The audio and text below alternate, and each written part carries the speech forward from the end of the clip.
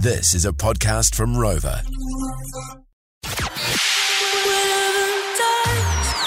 Are y'all ready? Let me hear you if you're ready. Bangers and bands. This is the George Breakfast Podcast with Lee and Tammy. Turn it up.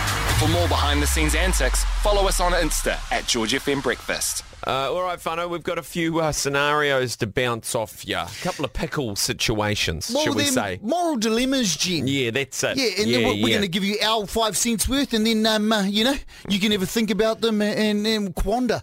Yeah, marinate. Ponder and marinate. Yeah, that's right. All right, here we go. This is today's one. It is the unfaithful friend. Ooh. Okay.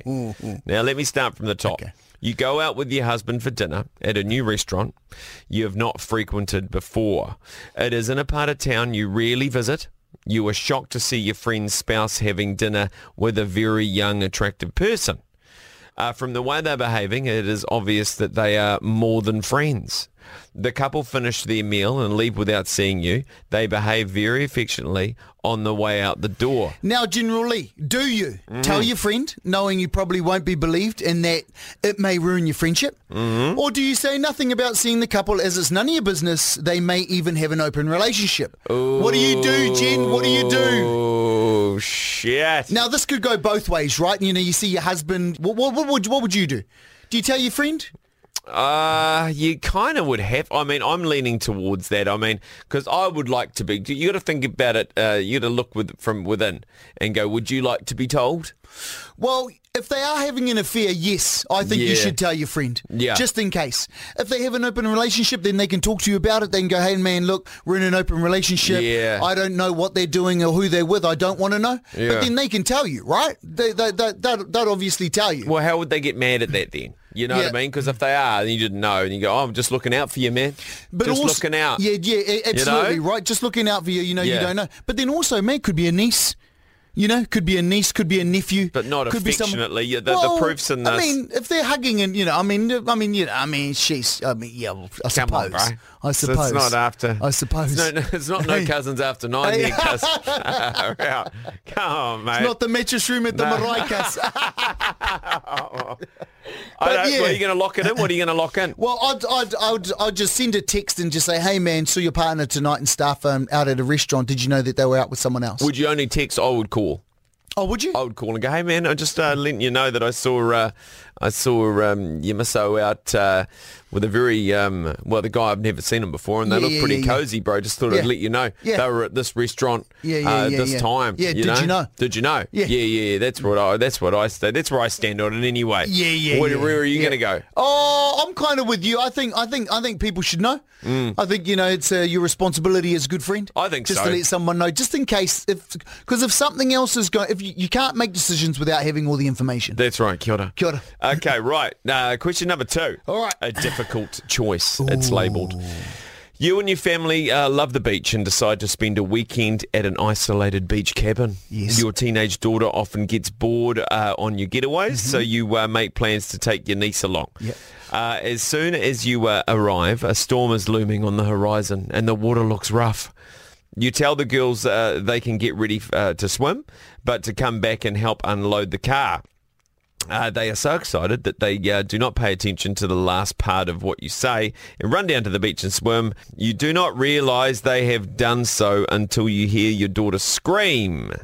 You realise they are both caught in a strong current and might be swept out to sea.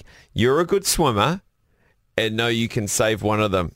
You have a very difficult choice to make. Oh, no, this is cruel. All right, Jen, do you? Save your niece first, as she is a poor swimmer and will not be able to last as long as your daughter. Save your daughter first because although she is a strong swimmer and may be able to last long enough for you to come back after saving your niece, you cannot stand the idea of losing her. Oh, this is fucking cruel. I don't know. I don't know about those two options. You know what I would do? Yeah. I would swim out and both me and my daughter would save the niece. Yeah. Together. Well, yeah.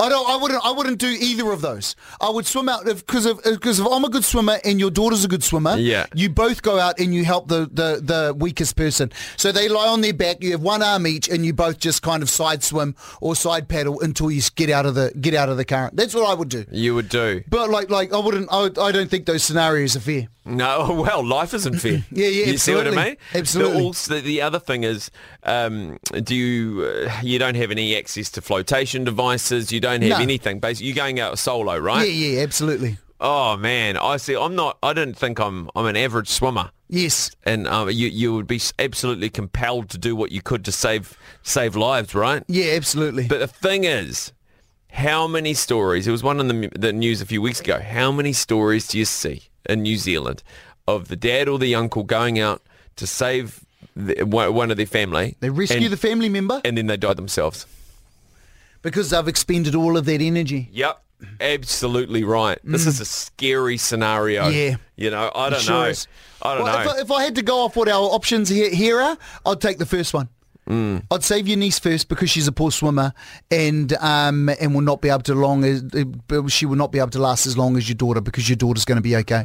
Leaning towards that's what that. I'd do. Yeah, that's right. Well, that's the right thing to do. Then you got to hope like hell that you can both your daughter and yourself can actually be strong enough to make it back yourselves after all that energy. Yeah, if she's strong enough, she should be all right. You know, it's tough. You just don't panic, mate. No, That's the don't thing. panic.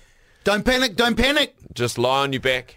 They say the best thing is Relax. if you get caught in a rip, just lie on your back and just let it take you out. Yeah. You know what I mean? And then put your hand up for a bit of help. Yeah. Hopefully. But anyway. Hopefully you're between the flags. Yeah, but if you know the rule, if you're not between the flags, I don't save you. Yeah, no. Oh, fuck. All right, shall I read the next one? You read the next one. All right. Yeah. Generally, this one's called the lifeboat. Yeah. You're on a cruise and the ship encounters an unexpected storm. The storm continues to rage and eventually you and the other passengers are told you must head to the lifeboat's an abandoned ship. As people begin to line up, you realise some lines have fewer people, some have families and some seem to have younger single people. You know you are strong and capable. Do you choose to help a group composed of 3 families with a few young children, a group of seniors who obviously could use your help, or go with the young, strong people with whom you might have a better chance of survival? Oh, okay. Oh, wow, this is crazy. Yeah. I don't know. Do you go with the families to help the few young children or the group of seniors? Sorry, guys, you're on your own. You've had a good run. You've had a good run, guys. Far out, you know? Yeah. You're just going to fucking leech off me and all my energy.